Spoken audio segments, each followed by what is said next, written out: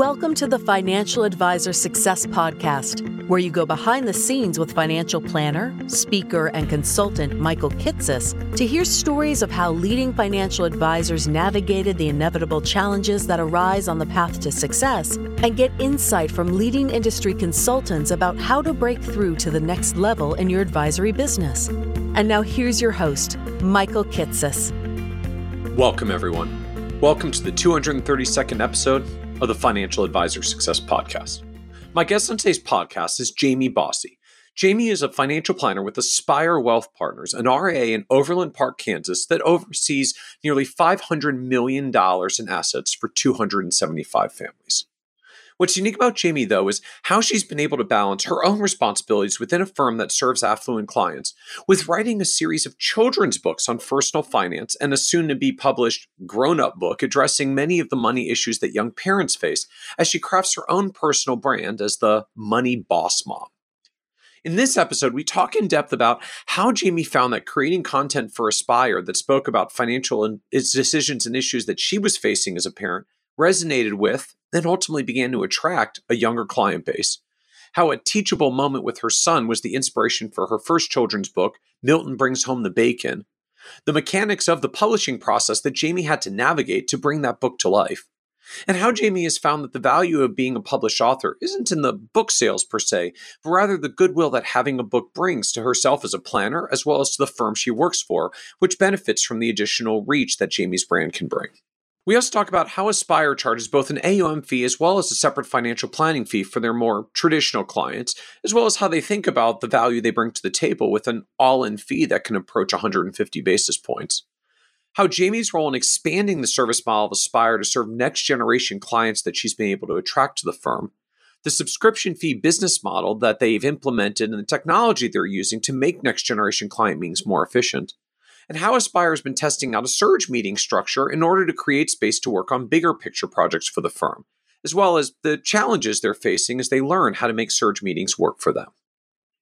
And be certain to listen to the end, where Jamie shares how her own career journey, from starting at a firm that ended up being too small to working at a bank that was too big, before settling in a mid-sized RIA that was just right, mirrors the career progression of so many other young planners as they find their right fit over the span of 3 career jumps in the early years. The lessons that Jamie has found in the importance of maintaining professional relationships and not burning bridges, because the financial advisor community is not all that large and you never know who you'll run into later in your career. And why Jamie feels it's so important for younger planners to get involved in the advisor community as a way not only to give back to the profession, but to stay connected as well. And so with that introduction, I hope you enjoyed this episode of the Financial Advisor Success Podcast with Jamie Bosse. Welcome, Jamie Bosse, to the Financial Advisor Success Podcast. Thanks, Michael. I'm thrilled to be here. I'm really looking forward to the discussion today and hearing an opportunity for you to share a little bit of your journey and what I find this really interesting intersection of just a career journey unto itself from you. I know you've lived in independent firms in the large bank world and standalone advisory firms, but that you also have a passion around financial literacy, writing, creating books. As I view it, sort of you're in this process of creating a personal brand unto yourself. I know you call Money Boss Mom, and for a lot of advisors, I find that do have some element of kind of this creative spirit in them. There's often a bit of a challenge in just figuring out like how do you balance what I'm doing for my firm and what I'm doing in building my own brand and what I'm doing in working with clients of the firm who maybe tend to skew a little bit more affluent, and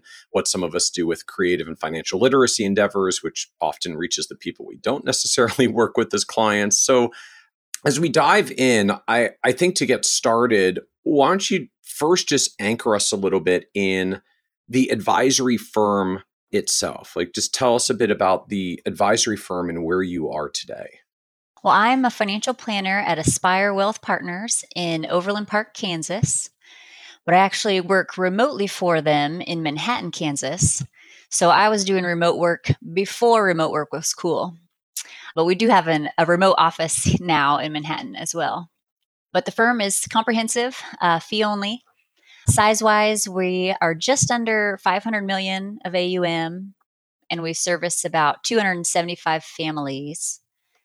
And of that, I serve probably, 50 to 60 of them. And the firm, it's an RIA, but it's a pretty good size one. So we have 15 employees. Our 16th will be starting this summer. And 7 of those are lead advisors, including the 2 firm owners.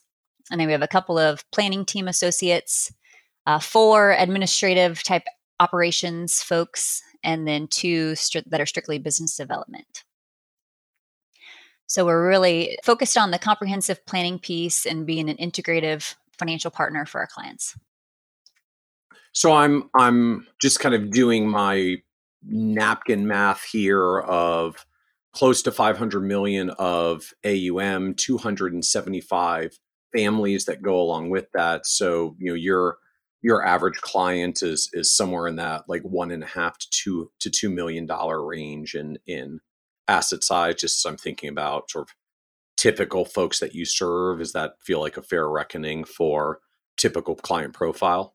It does for the overall firm, for sure.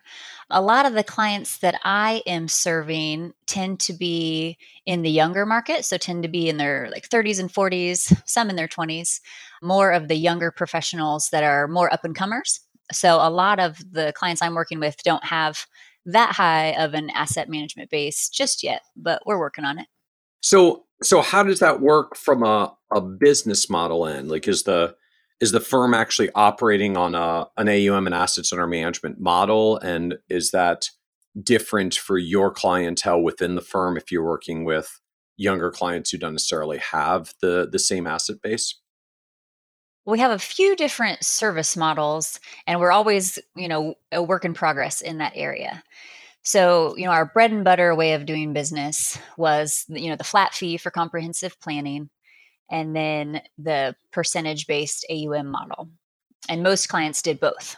So they would be comprehensive planning and investment management. Since we've been trying to effectively service more of the, Gen X, Y, some Gen Z going forward, we've tried to, have a new service model where it's more accessible. So we've done hourly based planning where we just do a financial plan and charge by the hour. So, basically have an introductory meeting, figure out kind of the scope of the project, and then give them a quote, and then kind of track our time as we work on that. Have a couple meetings with them, and then provide recommendations, and then the relationship essentially terminates. We found that to be something we were using with, that kind of younger clientele that didn't have a lot to manage or too much going on that needed ongoing help. But we wanted to service this generation in an ongoing manner going forward. So we started doing more of a subscription-based model where they may pay an upfront fee. Sometimes we waive it if they're, clients of kids or things like that. And then they have a monthly fee that they pay us for financial planning. And sometimes we manage investments with that, sometimes not. So we typically would give a fee discount of just doing a flat 1% fee for the AUM if we were managing money for them, because it would typically be under $500,000. So they would never hit any of the break points in our normal fee schedule. So a lot of the clients that I'm working with are more in that subscription service model and may or may not have AUM with us at the moment. So help me understand a little more just what the traditional fee model looked like in practice, and then what you found is working for the younger clients that you're working with. So I think you said the traditional historical model for the firm was flat fee for comprehensive planning, and then charging for investment management separately. And most clients did both. So what was a typical flat planning fee, and then what was a typical AUM fee or fee schedule for you guys? Sure. So our normal comprehensive planning fee is $4,000 a year, and then we charge that quarterly. And then for the AUM schedule, it's a declining scale. So it starts at 1.2% for the first $500,000, and then goes down to 1% for the next $500,000, and then down to 0.8 and goes down a couple more tiers from there. So when we offer the flat 1% fee, it's generally assuming that they have less than 500,000 of assets to manage. So a little bit of a discount for them. And the planning fee, you said you were charging not just like a one-time $4,000 fee, but $4,000 per year. So this is an ongoing fee for you every year. Like it's $4,000 a year for planning, and wherever you are on the AUM fee schedule for investment management, and you pay for both separately and you get both separately, or one or the other if you only want one or the other. Correct. Yeah. So it's an ongoing relationship and an ongoing arrangement where we really, we act as their personal CFO for the year and help them navigate things as they come up. Usually meeting with those clients 2 to 3 times a year in a formal meeting, and then, as things arise throughout the year. Interesting. And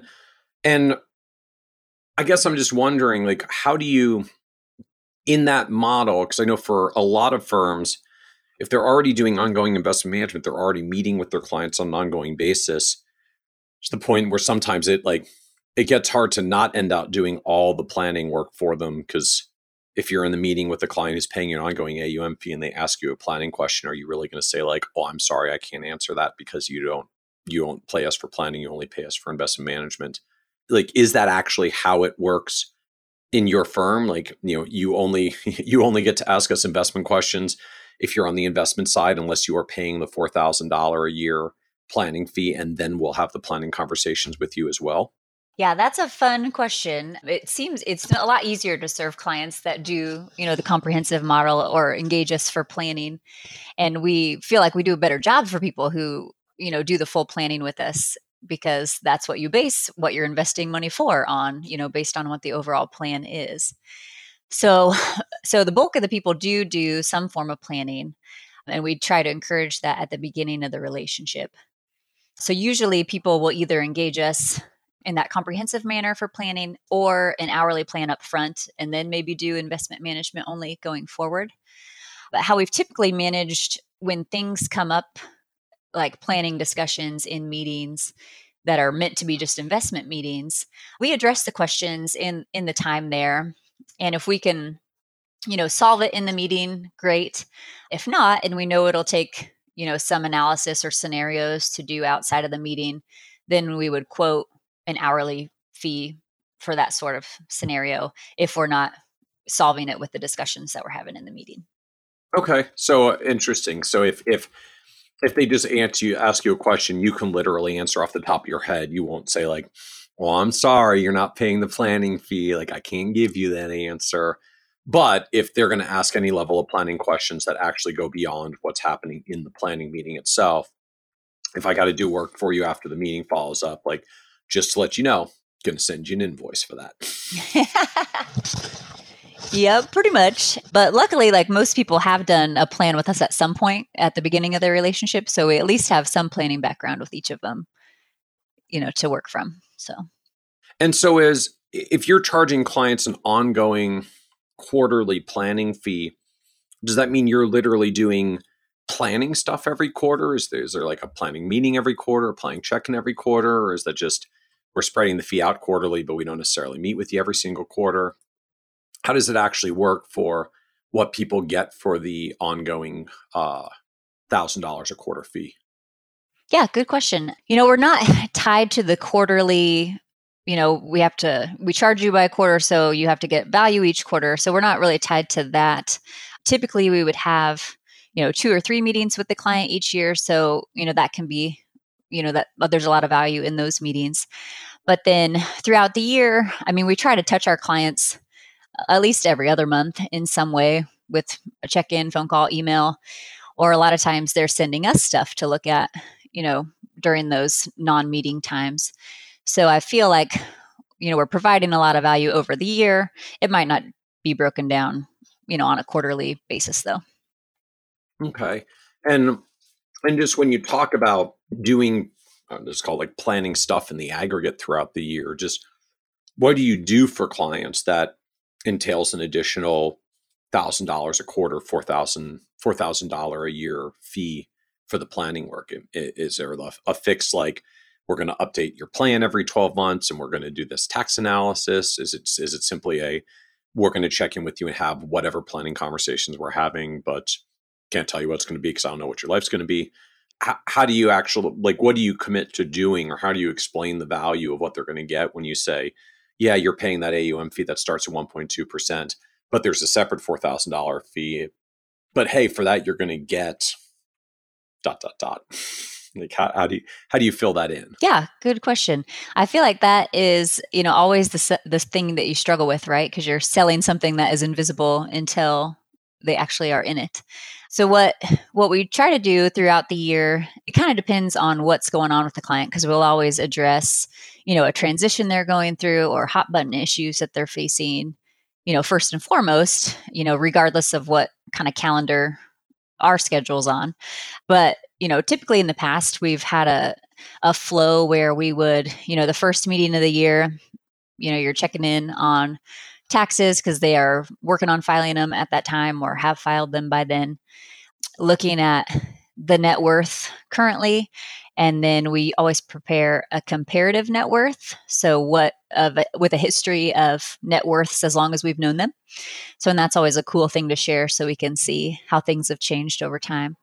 And then if they have children, we'll look at the education piece generally in that first, meeting of the year. And then market outlook, anything we're working on investment wise or would suggest change wise, we would talk about then too. And then we would move into, the second meeting of the year, a lot of times would be more focused on the financial independence plan. So those are the, retirement projections that we like to refer to as financial independence, because it's more the time where you don't have to work if you don't want to, but you can if you choose to. So kind of diving into those projections and updating them if it makes sense. If it doesn't for that client, we won't. Taking a deeper look at the insurance side, checking in there to see if we need to do anything differently. And then, another check-in on investments and savings plans. And then the third meeting of the year, a check-in on estate planning or things that are changing there, which doesn't always need to be updated every year.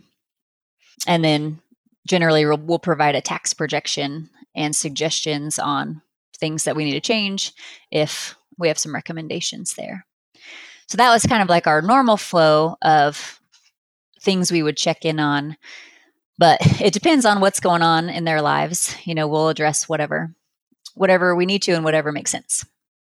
I'm just struck by that cadence. That beginning of the year is sort of the tax preparation and net worth check-in. Second meeting is the retirement/financial independence check-in. Third meeting towards the end of the year is the estate planning and end of year tax projections check-in. And you just repeat that cycle for clients every year, because those are always things that could change and there's always something new to talk about. Right. And now we're trying to move into a surge process. So where we try to concentrate the client meetings all in the same, 6-week period at each juncture. So, our thought, we're actually trying the first surge right now. So too new to write at the moment. But the thought is that we would have, the associates and the planning team preparing all, everything in the software, making sure it's up to date, collecting tax returns if they are available to be collected, and then we have a new tool called the Return on Life, and sending that out where it's like kind of a questionnaire to see how people are feeling in different areas of their lives, right? So it asks questions like, how are you feel? You feel rewarded in your career, and you select, like 1 to 10, or you're fairly compensated for the value you bring, and you rate it 1 to 10. You're living your life on purpose, rate that 1 to 10. Your return on leisure, your return on health, things like that. So more of the broader topics, not necessarily all financial. And where does that come from? Just the return on life system or tool or things that you're using? Yep, it's a tool by Mitch Anthony that is just called the Return on Life tool, and it has a few different parts to it. So that return on life that I was just describing with the sliding scale for, how are you feeling about your career? How are you feeling about your health? That's one tool within it. And then there's also a Fiscalosophy tool, which is more about So your philosophy, but financial. So your fiscalosophy. Exactly. Yeah, play on words. So it has two parts to it where in the Fiscalosophy you kind of identify your philosophy on something like a topic like debt, and then you select your comfort level with where you are right now in that area. So you say debt, and the sliding scale is, I want to be debt free versus I like to finance everything. And then the comfort level is, I feel really good about where I'm at with my debt, or I'm uncomfortable. And so there's various questions in that too to kind of get at a little more of the history with money, kind of their feelings on different topics. There's questions about how they feel about the stock market in there, their comfort level with insurance knowledge. So tell me more about how surge meetings are working, but I guess even before that, just why surge meetings? Like why? It sounds like you already had a cycle to how you were doing these. So why are you trying a different structure to it now? The thought with the surge was to bring more efficiencies to the way we do things. So we now have, a team with associates that can do more work, because really, a lot of times the financial planners were doing a lot of the financial planning work for each client up until this year. And so now that we have more of the associates built out, the idea is that they can do a lot of the updates and collect information pre-surge before the meeting time. And then we can get into a groove with clients where we're, having the same conversations or addressing the same issues, kind of all, we're kind of in that mode of like, we're in meeting mode, we're in net worth mode, we're in tax mode. And so then the idea is that you kind of knock all those things out. And then by the end of the surge, you can then zone in on something else, right? So if you're trying to get some projects done or want to do a lot of speaking engagements or other business development activities, that would be a good time to do those. And so how many surge meetings are you actually trying to do over the 6-week cycle? Like how many days per week, how many meetings per day are you actually trying to do in this surge process? Yep. So the format we're doing right now is, and like I said, it's our first surge, so it's going to evolve for sure. But where Mondays, there's no surge meetings scheduled, and there's a team check-in. And so the idea is that on Monday, you kind of review what you have going on for the week, check in, make sure you don't need anything else for those meetings, and then kind of read the meeting notes from last time and get caught up. Tuesday through Thursday are then your surge days. So you would have generally 4 meetings each of those days, maybe 5. And then on Friday, again, there'd be no surge meetings scheduled. And that could be your, record your notes, record tasks, transfer them to the associates to get done, those sort of things. So that's kind of the ideal picture. What we found so far in this surge is that it's pretty hard because you have those people kind of in that cycle of client meetings, but then you also have newer clients coming in, right? So you're not going to say, well, I'm not going to meet with you for 6 weeks because we're in a surge right now and, we're going to put you on hold. So, we've had meetings on Mondays and Fridays, and so it hasn't worked exactly like we'd planned. And then a lot of those clients that I'm serving that are more on that subscription model, they've never really been on a meeting cycle because we just kind of meet as often as they need it or when something's going on. So, those meetings were sprinkled in along the way as well. So it's a work in progress. I can see where it could be a really good thing, if we get it figured out. But the idea would be that we'd have 2 surges a year, and then the summertime would be more for a more informal meeting with the clients, like a phone call, a check-in, a lunch, a coffee, happy hour, just something that wasn't as formal.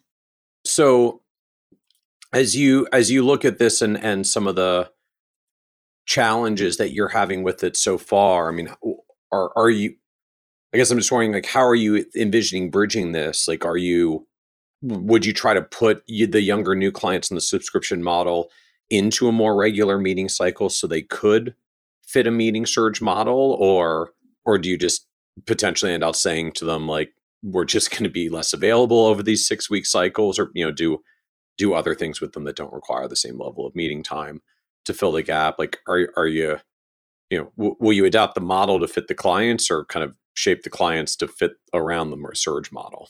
Yeah, I think we'll adapt to what makes sense for the clients. We have a debrief, in a couple of weeks on how this first round went, but we've had some conversations so far, and I think it'll be a combination of things. I think maybe we will take like a week off in the middle instead of having straight surge weeks in a row, where we'll have a week where no surge meetings are scheduled, but maybe that's when you meet with the other subscription model folks or the newer clients that are coming on board. Alternatively, maybe there's something different that the associates can do in that process for the subscription service folks or for new clients coming on board.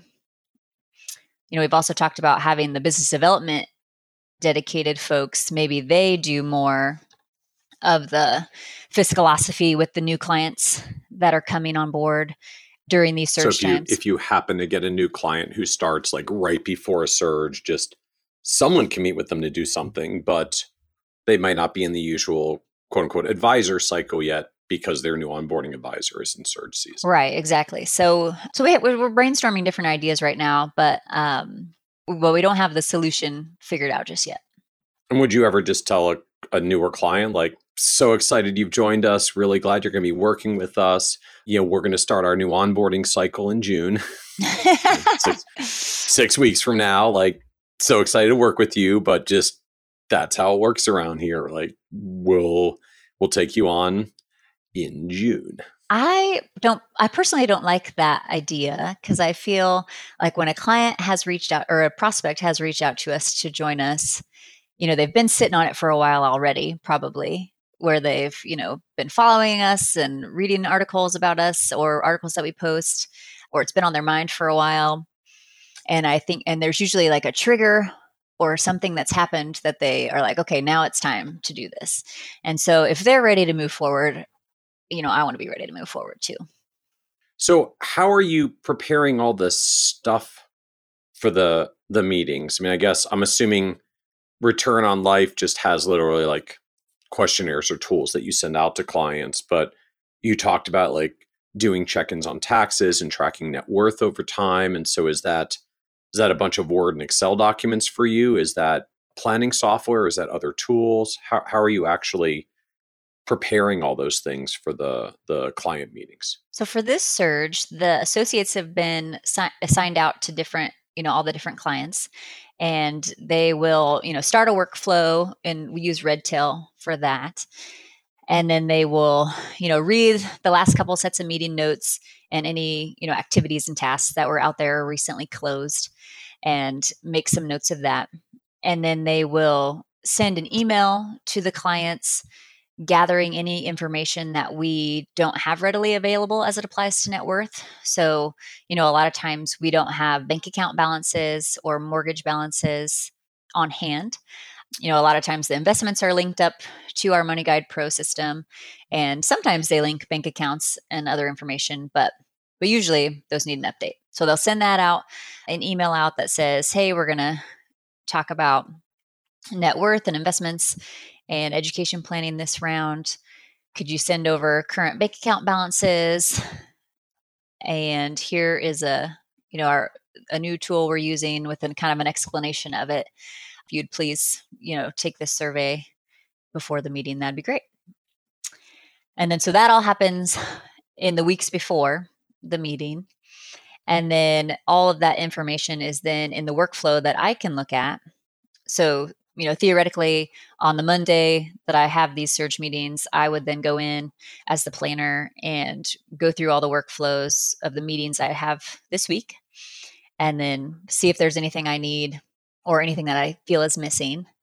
And then the associate would then have updated Money Guide Pro with any information that needs to change, and then anything else we need to review, like if we decided we needed to look at the retirement projections or anything like that. And then they would prepare the net worth statement from Money Guide Pro. And then the comparative net worth, where we show kind of the net worths over time that we have access to, that is a spreadsheet that we build that just has kind of the breakdown of, it has columns at the top that are like, June 2011 through June of 2021. And then each year has the value for cash assets, investment assets, and, hard assets, and then the net worth for that year. And then there's a graph that shows how it's changed over time. And so they'll prepare all that ahead of time. So that'll be ready for us when we have the meeting. And then when you talk about doing check-ins on taxes early in the year and tax projections at the end of the year, what tools are you using for that? Is that also a Money Guide function or a spreadsheet function or something else? We use Holistiplan for tax projections. So it's a pretty slick tool where you can, upload last year's tax return, and then it starts the whole process for you for this year. And then you just add what has changed, for this year, and then get a projection for the rest of the year. And so as you go through this cycle with clients now, are you finding it's feeling like a time savings in the surge? Is it exhausting because you're going through the surge? Is it like relieving because it's just a limited number of weeks and then you get a much lighter season where there aren't any client meetings for a while? How are you feeling as you're going through the surge? Yeah, I feel like in the third week of the surge was kind of the worst, right? Where you start getting some fatigue and start feeling like, okay, have I missed anything? Did I get all those tasks from the last couple of weeks accomplished and off to the associates? So not yet. I feel like the efficiency piece is getting better because typically, last year, this time of year, if we were preparing net worths and comprehensive net worths for clients, I would have done it for all of my clients on my own. So I would have had a lot more behind the scenes work to do. So I think having the associates involved now is really good, but it's kind of their first go round with meeting prep. So there's always, bugs to work out as they learn who the clients are, learn what they like to see, and that sort of thing.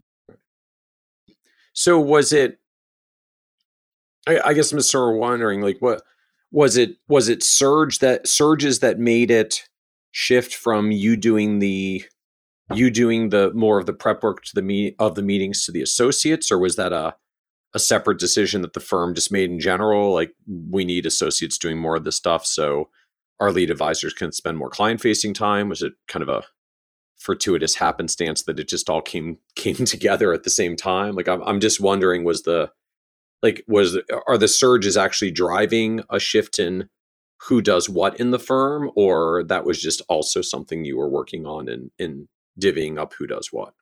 Well, I would say for the last, 5 years or so, we've really tried to figure out what the team structure looks like, how we service clients, and making it more efficient. So it's been on the docket to be more intentional about, who does what, how the client meetings look, and, what the deliverables are.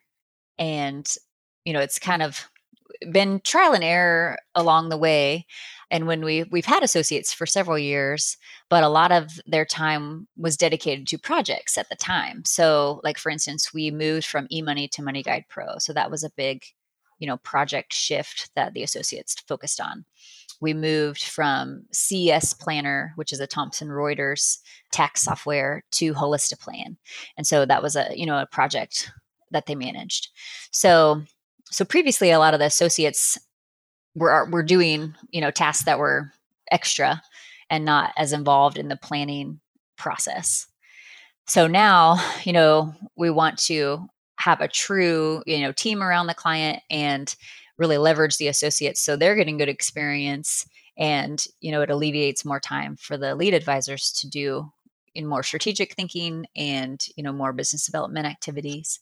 And how have clients responded just when you reached out and were like, So you're going to be doing a meeting in one of these 6 weeks. No choices. You got to do it in one of these 6 weeks because we're doing surgeries. Yeah. You probably don't explain it quite that way. But, right. but like, what's it like as you go out to clients? I'm assuming this is a different thing from their end when you start coming to them and saying like, you have to schedule in one of these 6 week time slots. Yeah. So on the client side of things, they haven't seen anything too much different, right? So we send out a scheduling link and it shows the available time slots. For this surge schedule, the time slots just so happen to be in a 6 week increment on Tuesday, Wednesday, Thursday at, 9, 11, 1, or 3.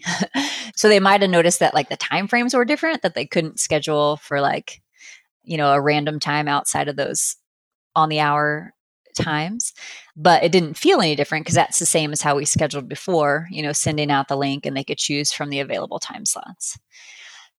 And for all they know, you might even still be doing Monday and Friday meetings. It just so happens that you didn't have as many time slots and someone else already grabbed them. So I guess I'll just grab one of the ones that's open on Tuesday, Wednesday, or Thursday. Correct. Yeah. So we did like a whole separate, like a surge calendar link. So if the clients that were on the meeting surge would get this surge calendar link, and that's what was available. And then some people did notice. So, we started this surge in March, and some people were used to meeting, a couple weeks into January for their first meeting of the year. So some of them, were kind of like, oh man, we should have had a meeting by now. What's going on?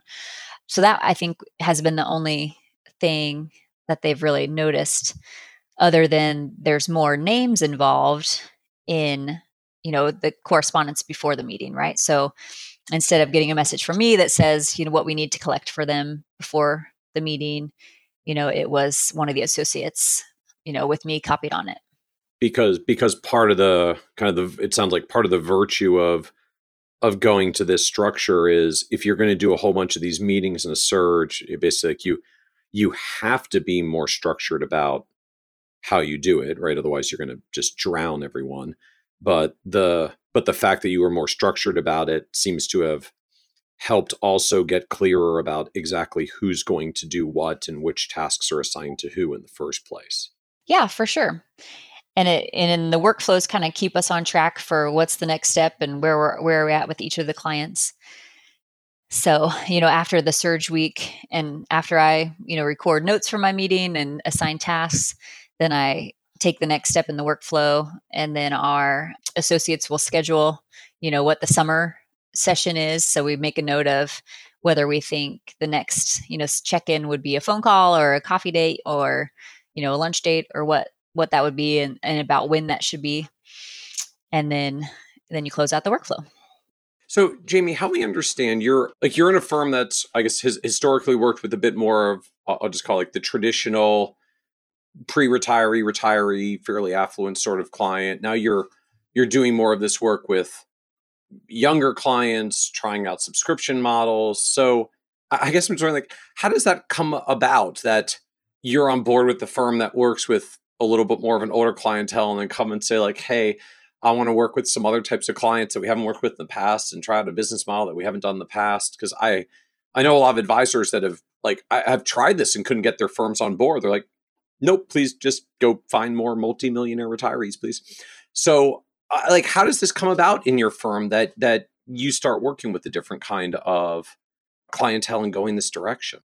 Well, my firm, we try to be forward thinking and think about what's coming next, right? So I didn't have to convince them that working with the younger generation in different ways, makes sense for the future.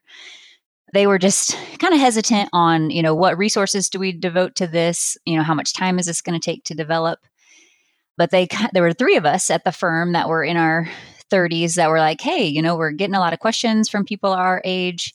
We want to help service them in a way that makes sense for them and for us. So, what do you think about us trying some things with this new generation? And, the firm was on board. They didn't devote a lot of extra, time for development of these things, but just said, hey, if you want to try something, you have our support. So, go make it happen. And if, clients' revenue are coming in, we'll figure out what to do with it. It is, and it took a while, really. I think we had probably 4 people in the subscription service, for a good 6 months or so, and then now it's becoming, there's probably 35 people doing it now. So it's grown quickly, and it's really good to have, a different service line to offer people that don't fit into our normal genre.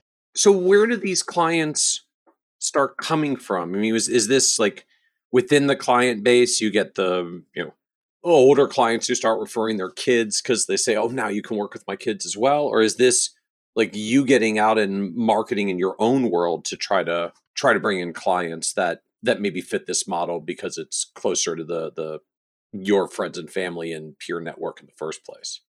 I'd say some of both, really. So we did have a lot of, second generation children of clients that now, they have careers, they have jobs, they have kids, they need some help navigating life. And then, more of the firm was really, age 40 and under. So a lot of the advisors at our firm. So we do speaking opportunities that lead to new client relationships. And then many of us do a lot of blog writing that we're posting on social media. So our friends are seeing it, our colleagues are seeing it. And so there's just more people reaching out to us that are, in that younger generation that didn't necessarily fit into what we were doing before. And me in particular, a lot of the blogs that I would write for our firm tended to be more focused on, people that are going through the same things I am, right? So you're trying to manage your career while you're dealing with daycare expenses. How do you deal with maternity leave as a business person and the financial impacts that come with that? And so I was kind of speaking to that generation in a lot of the things I was doing. It always strikes me that for so many of us advisors, just our clientele basically end up being ourselves plus or minus 10 years. Like, just because those are our natural circles. And like, that's who we move around with. And, if the problems we're experiencing that we talk about and can relate to and can commiserate with on others, like, we tend to build rapport with those people because they're going through the same things at the same time. And we get it because we're going through it too. And just that becomes the nucleus of forming your marketing or forming your relationships and starting to bring in clients. Exactly. Yeah. You're kind of developing a niche, but by accident.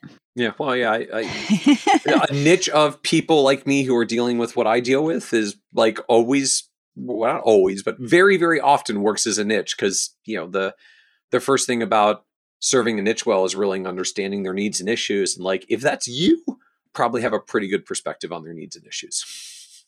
So how did this, I guess, evolve or go from there? Because I know you do a lot more now in the realm of social media and writing and books and a lot of stuff in this direction. So did this like just become a rabbit hole that you went down of started writing a little bit of blogging for, stuff I was going through, got clients through it, decided to do more. And now, holy cow, I do a whole lot of this stuff. How did that come about for you? Yeah, so I was doing a lot of writing on this area, to this audience, and then did a lot of speaking engagements on things that people were asking about or things that people were facing that are in that age group. So I ended up doing some speaking events on, cash flow management systems, because that seems to be a big piece that impacts specifically this generation. Because cash flow is hard, for everybody, but learning to manage all the expenses being a parent, and they change every year too. So 1 year you have 1 kid in daycare, the next year you have 2. All of a sudden, daycare is more expensive than your mortgage, those sort of things. And then 2, it seems like the generation of parents now are largely millennials or the low end of Gen X, top end of Gen Z, and they're the ones that have a lot more, financial cards stacked against them in a lot of ways, right? Because they're the kids of crisis, because they have had economic downturns at very pivotal points in their development. So yeah, just so much, content in this area and it's such an interesting generation to write to. So where did it go from there? Just you started doing some speaking on, I guess, issues that you were familiar with because you were going through them as well. What came next? Where did it go from there? Well, I ended up getting some more questions on, how to teach kids about money. So people, my age wanting to know how to set their kids up for better success than what they had. So a lot of questions around teaching kids financial lessons and values. And I actually had, a personal story. I had a 5-year-old at the time, was my oldest, and then a younger baby. And I was shopping with the 5-year-old, and he was like, "Hey, can you buy this, $60 Grave Digger remote control car?" And I had to say, "Well, no, that's not in the budget for today." And he says, "Well, why don't you just buy it on Amazon then?" And I said, I'm a failure. My kid does not know that Amazon is a financial it's something that you give money to, right? It's not, so I hadn't even thought about that, right? Like when you go to the store, you pull out your wallet and pay. When you're at home, you just click on it on Amazon and it appears at your house in 24 to 48 hours. Yeah, exactly. So he thought it was just this magical service that brings you everything your heart desires, right to the doorstep. It is kind of a magical service that brings you everything your heart desires. It is kind of magical. It costs money. There is a caveat to it. True. So I decided I wanted to write in the children's book space too. I was already doing a lot of writing and was getting questions on teaching kids financial lessons and values, and then seeing it in my own life that, oh gosh, my kids need help with this. And so I decided to start writing some children's books on the basic concepts of money. I did some research on what different topics kids can understand at different age groups and started writing around those topics. Wait, like there's a little bit of a jump there of, realize my kids don't quite understand how money works and the difference between like pulling your wallet out the store and buying on Amazon. So I decided to write a children's book. I feel like for some of us, it's like, so I decided to get a book and figure out how to teach my kids about money, or go on the internet and do some research, not like, so I'm going to write a children's book. Like, where did that come from? Well, I've always enjoyed writing. It's kind of my jam. And so I felt like it was a gift I could use to help, communicate this to my kids. And we do a lot of reading at our house. And so I thought that a book would be the perfect way to do that.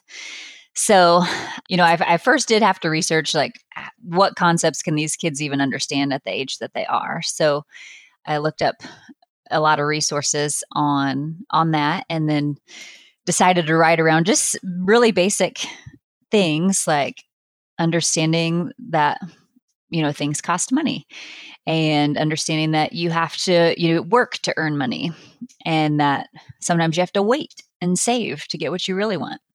So some of the concepts that are really hard for adults to understand, And we, at the time, had a super cute corgi dog named Milton, and he, as a family pet.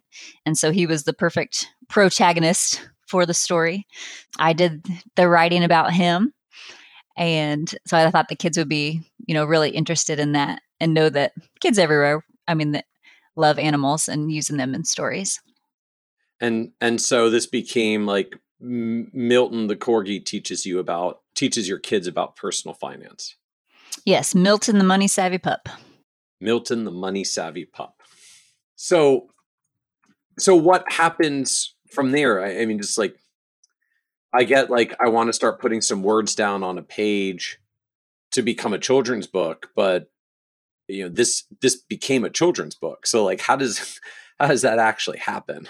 Yeah. So there's, I've found there's a lot of different ways to publish a book these days. There's the traditional route where you would send your content into an agent or a publishing company, and then you might hear back, you might not, from them. And so I wanted to explore what other options were out there. So I signed up for a conference that was it was like a children's books writers and illustrators conference. It was a 1-day deal in my area. And so I went to that just to see how does it work? What's out there? And so you meet with different publishers and they give you some feedback on your writing so far, and then a little bit of insight into the traditional publishing process. And what I learned from that is that, it can be really expensive and it is a long road that may or may not work out, right? So you might hire an agent and it might, nothing may come of it. Or you may send your content into, 12 different publishers and never hear back from any of them. So I decided to explore some of the other options with, self-publishing options through Amazon, which is actually through Kindle Direct Publishing. And that's actually what I ended up going with. I had an old manager who had published a book, self-published one through Amazon several years before that. So I had a conference call with him, talked about how it all worked, and then did some research into what that process looks like. And it's really pretty straightforward, but you have to figure out a lot of the formatting. And so that's a really difficult thing if you don't speak that language in particular. So I've not done a lot of, formatting and editing in Adobe and things like that. So that was all a foreign language to me. And then I don't draw pictures. And, writing a children's book, having pictures is a big part of it. So then I had to go down the road of how do you find an illustrator? What does that cost? How does that work? And so I had to, do a lot of Googling, work with this organization that had the conference to see what's out there, asked everybody I knew that had any contact to graphic design people, and then was just passed around kind of person to person to person until I found someone that was like, you know what, I've never done that before, but I'll give it a try. So then her and I kind of jumbled our way through the process of, what resources are out there on this direct publishing site and how do we put it together. So it's definitely like a learning process with a lot of stumbling along the way. But once we got it figured out, you basically just kind of upload it to the Amazon system once you've met all their requirements. And then you can order a pre-copy of it so you can see if it actually prints well. And then you can make it live for sale. And the cool thing about doing the self-publishing route through Amazon is that you don't have to buy a lot of copies up front. So a lot of publishing, you have to, you're $15,000 in before you even sell a book, or you have to buy a bunch of books on the front end to sell as a part of the publishing process. Well, but that's how the publisher makes sure they cover their costs, is you buy your own books to make their profits up front. Exactly. Yeah, exactly. But with the Amazon route, it's all print on demand. So you just upload it into their system. And then when someone buys it, they print it and mail it to them. And so you don't have to have an inventory of stock on hand at any given time. Oh, interesting. So once you get to the point of like, I've figured out how to just make my book, design it, get it into whatever the digital format is that Amazon requires, you essentially just give them the book materials. Anybody who wants to buy it online, they will print one on the spot to send to them, and because they've got all your materials, and just that's it. And then I guess they take their piece and you get your piece and off you go. Yep. And then they just pay you out each month from what your proceeds are for that month.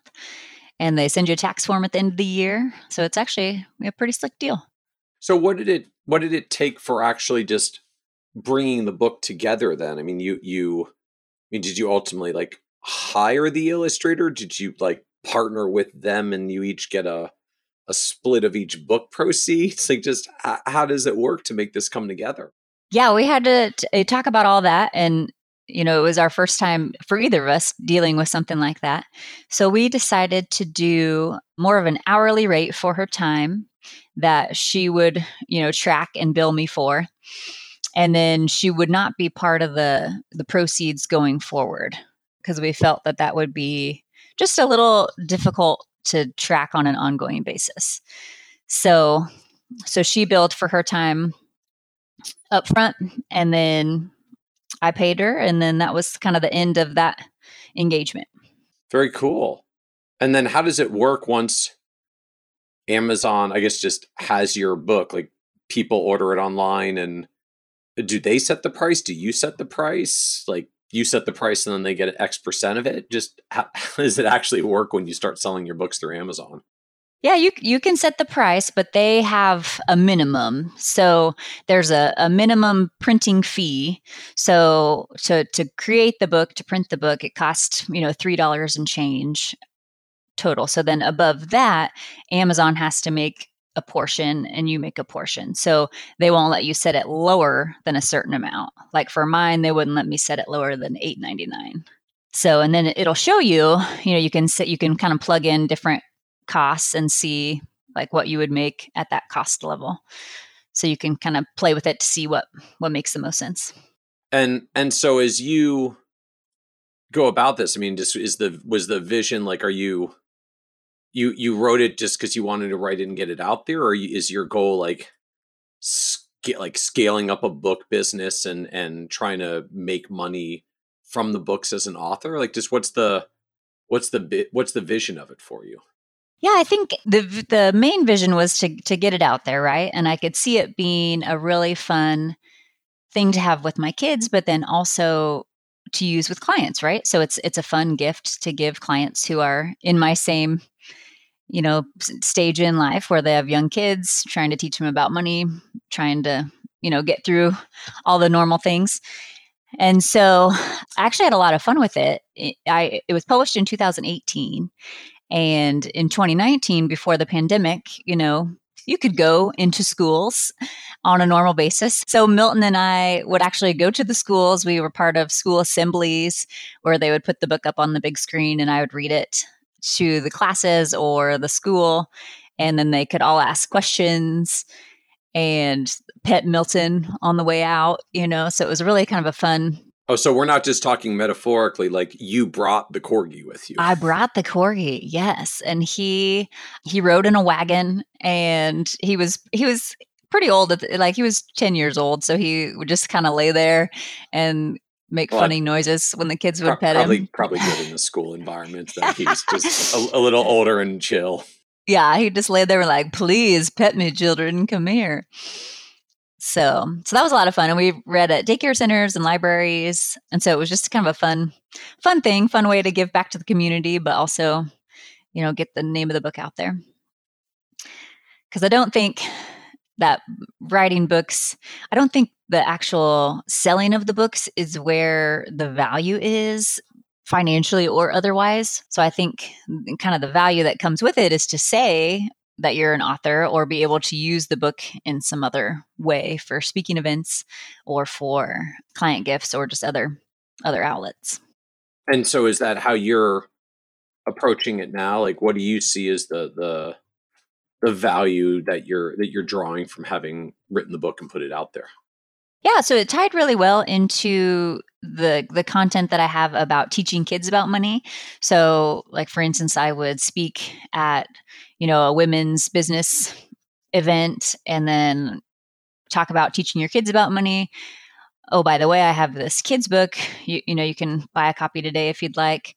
I also use it. I've partnered with other children's book authors in the financial sector, and we've done, book readings and exchanged social media posts and things like that to just pump up each other's books and get the word of financial literacy out there. And so where does this go from here for you? Like, is this like, did my thing got my book out there, or like now I'm on a kick of books and I want to do more books and books are going to be my thing? I do like books. Books are my thing, I would say. I've written a second Milton book, actually a third one now too. The second one was written in 2019, but then with 2020 there was some issues getting publishing done and having kids at home, so it was hard to get anything done. So that book is coming out this year, and then the third Milton book should be illustrated probably sometime toward the end of this year, and then we can get that one out there. But the second one, the first book was really about understanding that you need money to buy things and that money is earned by working and that sometimes you have to wait and save to get what you really want. And then the second one is about the concept of every time you get paid, splitting up some of that income into what you'll give to charity, what you're going to save, or what you're going to spend. So kind of the three jars. So spend, save, give jars. Mm-hmm. Yep. So that concept. And then the third one is just a bedtime story, a Goodnight Milton story. Very cool. And how does this work with respect to the firm? Like, is this viewed as part of your job? Is this just entirely out there in your own thing? I know for some firms, even just so who technically owns the book and the intellectual property of the book? How does that work for you? Yeah, so I am the owner of the book and all the rights to it. The firm, they own all my blog content. That's I've put out there on their site.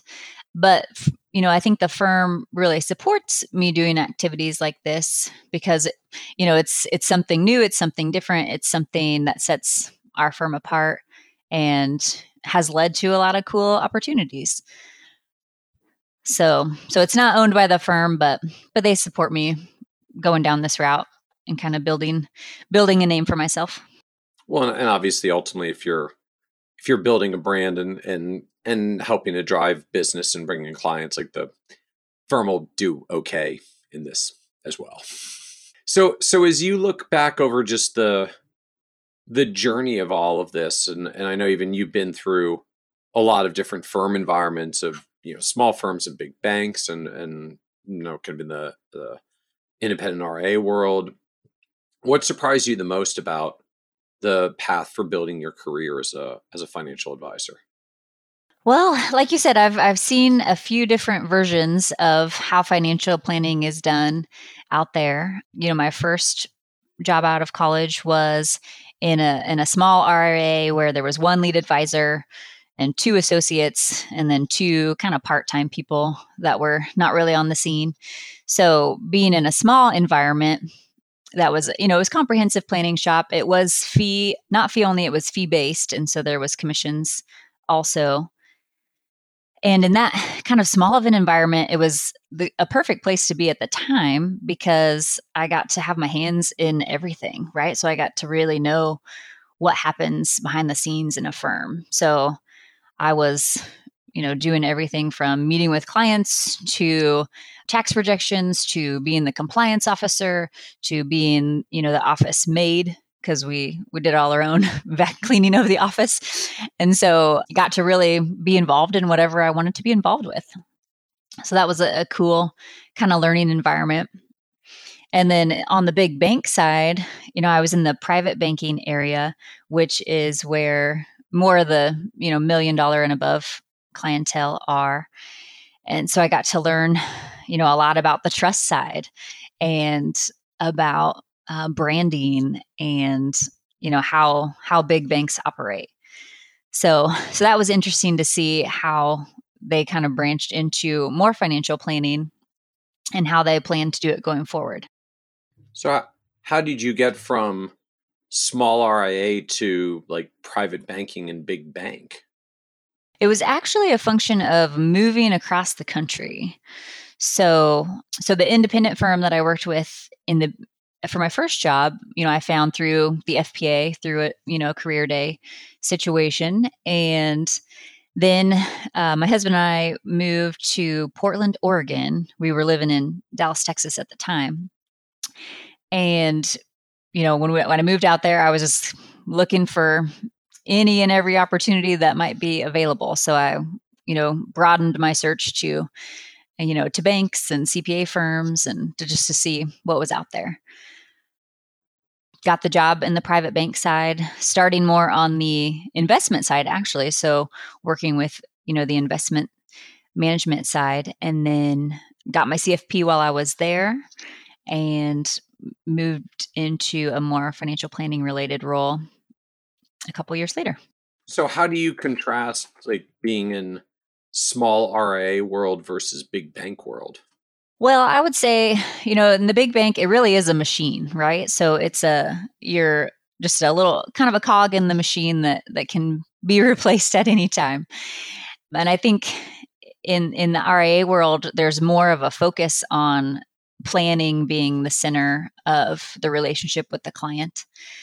Talking about the goals, the recommendations, more of the life planning side. And the bank is more about, the asset management side. So let's get the assets in the door. Let's get it in trust so it stays with the bank for the long term, really focused on that investment management piece and a little bit more transactional banking items. So just kind of felt more focused, I guess, on the asset gathering aspect, because that is literally the business of a bank at the end of the day. Yeah, exactly. Holding a whole bunch of assets. Yeah. So at the time I knew, I enjoyed my time at the bank, and I thought it was a really great place for me, at that point in my career. But I knew for the long term, I wouldn't stay in the banking world.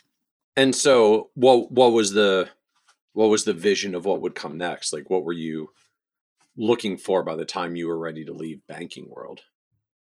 Well, another move came up. So, we were living in Portland, Oregon, had just had our first son.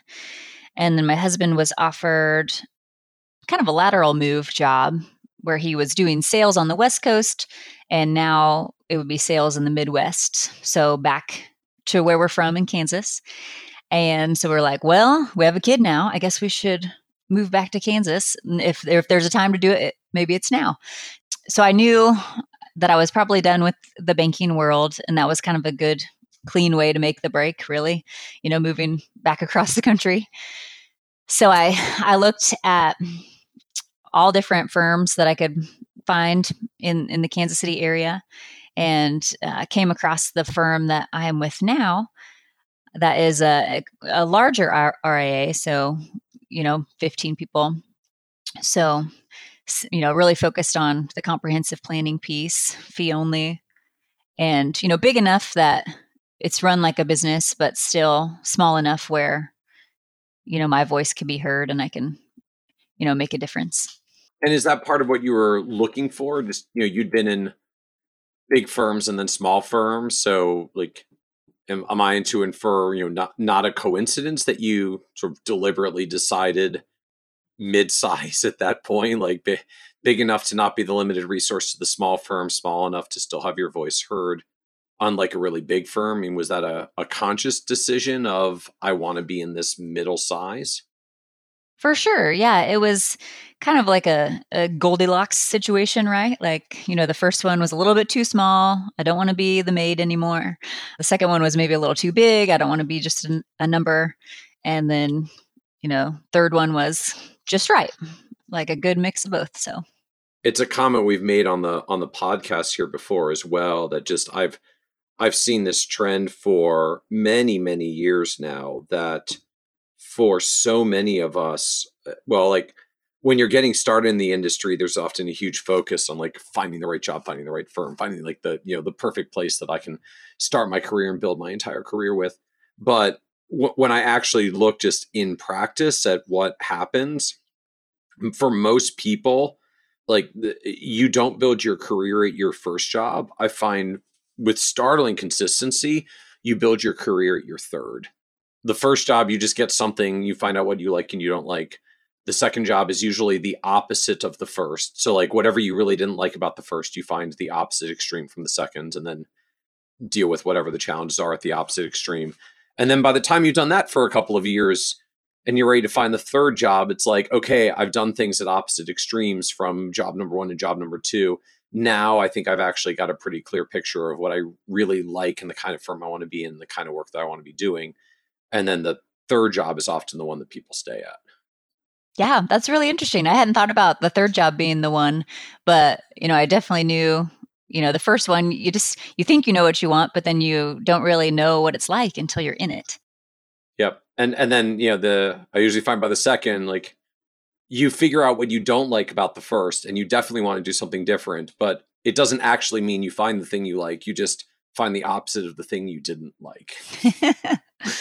And then you have to take another step on the journey before you maybe find that final landing point. There you go. It's all part of our story though, right? Indeed. So what was the low point for you on this journey? Oh, I would say, a lot of when you're moving across the country, I did that a couple of different times. That's always a hard journey to make and to start over where you are. So I would say that's a hard one. One of the other low points would be, at the bank. I was working at the bank in 2008, 2009 when, things got dicey with the Great Recession. So I was let go from my job at the bank at that time. So it felt, that's just kind of a hard thing to go through in general and just a scary thing to go through in general. Fortunately, I was picked back up by the bank a couple weeks later in a different role, which was actually more focused on financial planning and had a more financial planning, career track to it. Wait, so it worked. You got downsized out of the bank and then hired back by the same bank in a different role a few weeks later? Yes, I know. So that's got to be a little bit of a roller coaster. It was. And it was just funny, not funny, but just interesting because you think about how, the bank on one side is trying to cut costs, right? So they're downsizing here, but then they've also got some strategic things in mind and things that they're hiring for. So then hire you back on the other side, but it's all the same place. So it's like, who's doing the accounting here? Wow. So now as you look back, like having gone through this journey over the years, like what do you know now you wish you could go back and tell you from 10 plus years ago as you were still early in your career and getting started? One thing I would tell myself is that it's a very small industry. So, anytime you make a connection, make sure that you stay connected to them for the long term because they may lead to other things down the road, right? So, like at my current firm, I work with Lucas Butchell, who was in my financial planning program in the undergrad. And, we hadn't connected in years and years, but when I was looking around at firms to work for, once I had made those, 2 moves across the country, he was a familiar face and someone I could reconnect with, right? So I think all those connections make a big difference, and especially in this field where, it's kind of a small world, right? So, and on the other side, you don't want to burn any bridges. So I am embarrassed by this story, but my first internship, I, worked for the firm for the summer, and then they offered me a job at the end of the summer, and I just accepted it, knowing that I was still shopping around for other options and knowing that I wanted to leave Kansas. But I just accepted it because I thought, oh, well, great job offer. Okay, I better take it. And then I ended up getting another offer from the firm in Texas that I ended up working at. And so I, then declined the offer I had already accepted, kind of thinking that, I won't run into them again. You just don't think kind of the long-term impact of that, right? So, fast forward, a couple years, I see the people from my internship all the time. Like that firm was at every conference I was at. Now that I'm back in Kansas City, I see them all the time. So it really is like a small world, and so just make sure you're always professional and maintaining relationships because you never know where they're going to resurface. So what other advice would you give younger or newer advisors who are getting started in the industry today and just trying to figure out what their path is? Couple of things. I would say 1, get involved, and 2, find your thing. So on the get involved piece, I've always been involved with, different facets of the industry, whether that's volunteering for stuff, being a part of the FPA, local chapter, and things kind of going on there. And I found that the more connected I am, the more opportunities come up, right? So whenever I was moving across the country, I always had connections wherever I was going. So it was, somebody I'd met at a conference or somebody I went to school with or, somebody I was on a board with. And so, the more involved you are, the more people you have to reach out to in your times of need when you're looking for jobs or looking for help on things. So I think that is one good piece of advice. And then two, finding your thing, right? So I talked about my thing being writing, which doesn't necessarily equate with financial planning, but it's really served me well in a lot of different ways. So, writing is something that I enjoy. So I just started doing it when I worked at the bank. I started writing articles when the benefits would come out, and I would write about, things to consider and how to allocate your 401k. And, it was just kind of a fun thing for me to do, but it really helped me get some recognition from, the higher ups at the bank. And it was a really helpful resource to the people I worked with. So that felt good all around, and it kind of set me apart from other bank employees. And then once I got to Aspire, where I was doing a lot of the blog content, that was, something valuable that I was providing to the firm, and another, way to get the word out about Aspire and generate new clients. And so I was using something that I love to do anyway to help, my career grow and help my firm grow.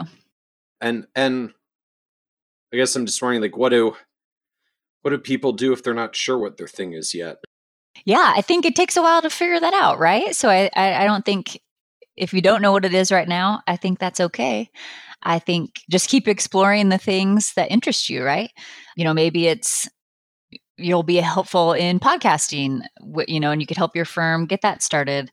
Or maybe you can help with the social media presence of the firm, or just anything that you already have an interest in that you want to do more of. And I think, most firms are looking for specialists in different areas too, right? So maybe if you're a younger advisor and you have student loans yourself and are looking at consolidation options and things, then you can maybe be the firm's expert on that when that comes up with clients' kids or younger clients that the firm is working with. Sorry, so what are you working on now? What has your focus at this point?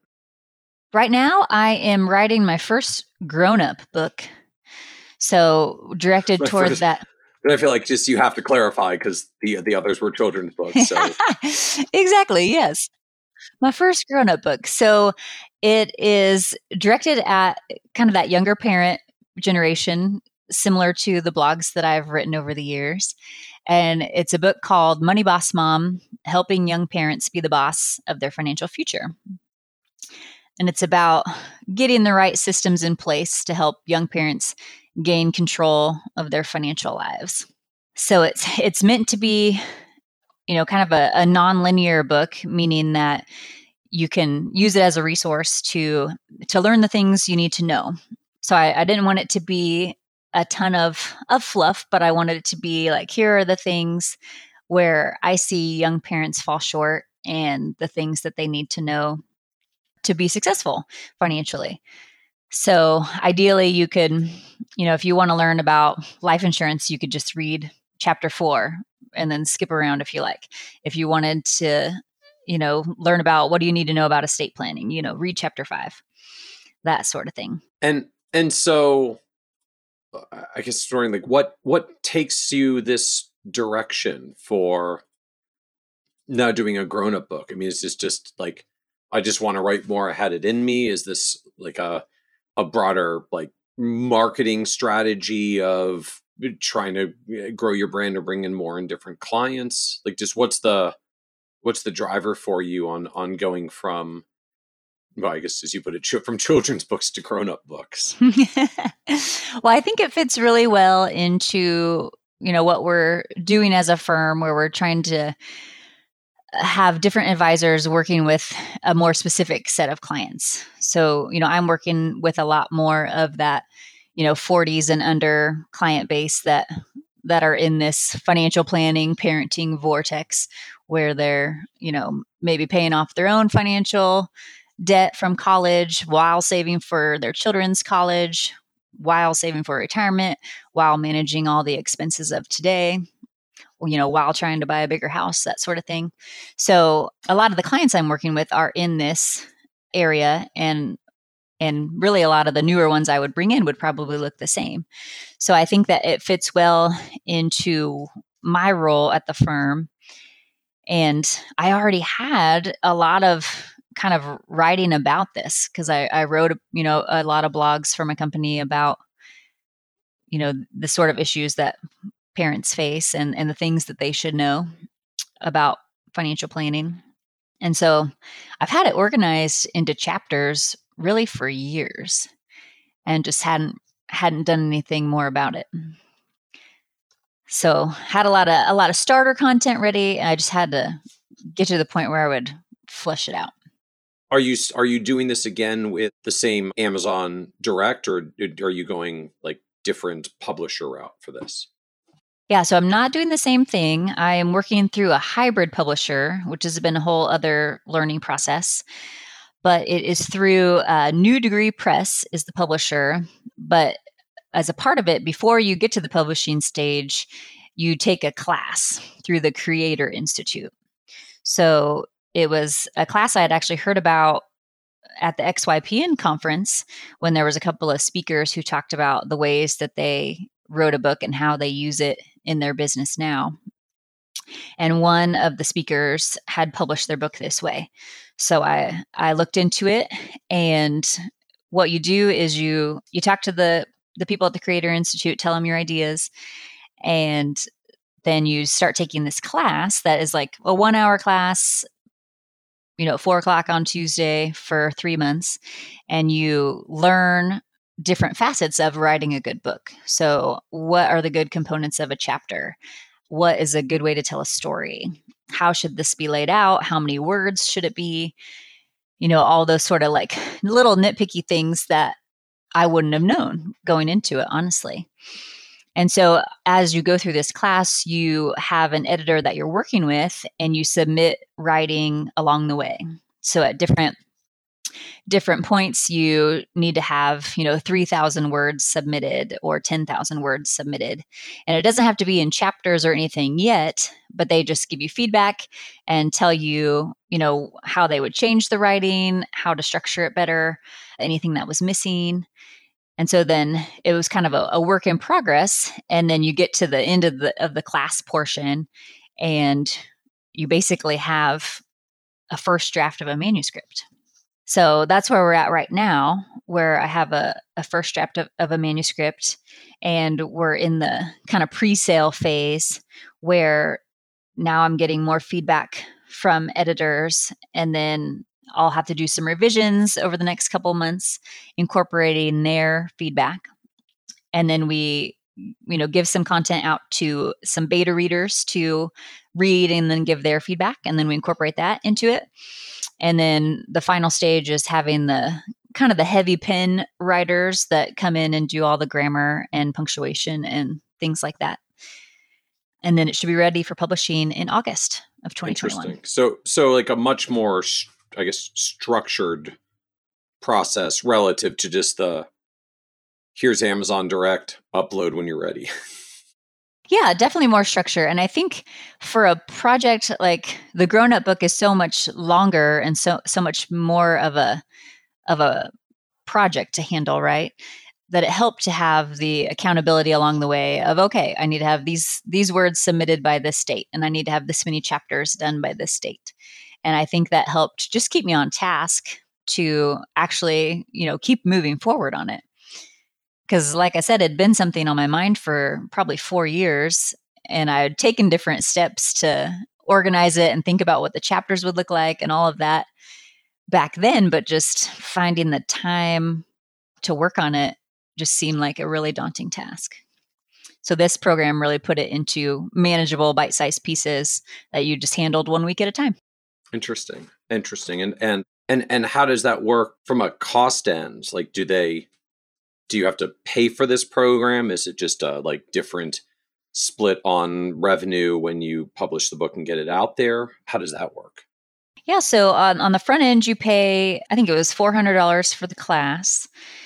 And so it's kind of like just a college level class that you're signing up for. And then once your book, the first draft manuscript is accepted, then you pay $300 to enter the publishing process, because that starts paying some of the editing work that's going on. And then you do a pre-sale campaign where it's it's called an Indiegogo campaign, but it's kind of like a GoFundMe where people pre-buy copies of your book, and then that funds the publishing process. So we've been through that phase where we do the pre-sale, and then ideally you raise $5,000 in that pre-sale, or you can fund it yourself if you'd like to. And then that gives you the green light to keep moving forward in the publishing process. Interesting. So in essence, it's kind of you pay them $5,000 to just get all the support and the infrastructure and the help for publishing the book, but rather than just pay it up front and then hope you make it back on book sales, they encourage you to basically do a pre-sale kind of campaign on Indiegogo. So if you got at least some market of people who are interested and want to buy the book, then they essentially just buy the book before the book is made, and now you'll have the book sales when the book is published, and the dollars will all add up in the end. That's a very cool structure. And so what's your timeline on when this comes out for you? It should be published in August of 2021. Okay. Very cool. Very cool. Is this going to be like the first of many, and there's more grown-up finance books coming, or are you like getting to the end of the things in your head that you just needed to get out of your head? I think for now, I don't have any other grown-up books out there. I mean, I think if I did another adult book, it would be maybe it's focused more on the teaching kids about money aspect, but written for the parents instead of through Milton. But I think this is enough of a project for now. So as we wrap up, this is a podcast about success, and one of the themes is always even that the word success means different things to different people. And so you've had this great career progression of the different firms that you've been through, and now, as we said, like finding the good landing spot with firm number 3 in building, and going down the road of writing children's books and grown-up books and building with next generation clients. So like career stuff is going so well, but I'm wondering, how do you define success for yourself at this point? That's a really good question. I think, as a parent and as an employee and, as a mom, there's a lot of things that you're trying to do all at once, right? So I've been trying to grow my career while having my family and being a good mom and all those things. So I think success is not finding balance, because I don't think there's ever really balance for sure, but finding a way to integrate all those things so that, I'm fulfilled career-wise, I'm able to, reach some of my goals, but then also that I have the flexibility in my career to, spend time with my family and not miss the soccer games and, be able to take the kids on vacation and those sort of things. So finding a way to integrate my life so that I'm enjoying the personal side, but also, continuing to make strides on the career side. I like that framing, that just, this isn't about balance, it's about integration.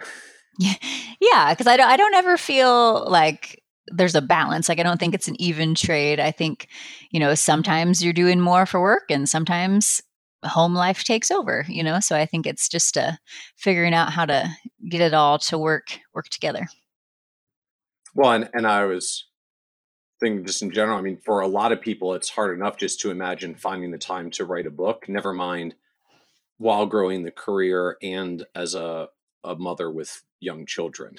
Like it's a lot of stuff going on. It is. Well, very cool. Well, thank you so much, Jamie, for joining us on the Financial Advisor Success Podcast. Of course. Thanks so much for having me, Michael. Absolutely. Want even more ideas, tools, and resources on how to break through to the next level of success as a financial advisor? Check out the leading financial planning industry blog, Nerd's Eye View, at www.kitces.com, where Michael covers the latest practice management trends and financial planning strategies. And by joining the members section, you can earn IMCA and CFP continuing education credits, along with exclusive member content. Get it all now at www.kitces.com.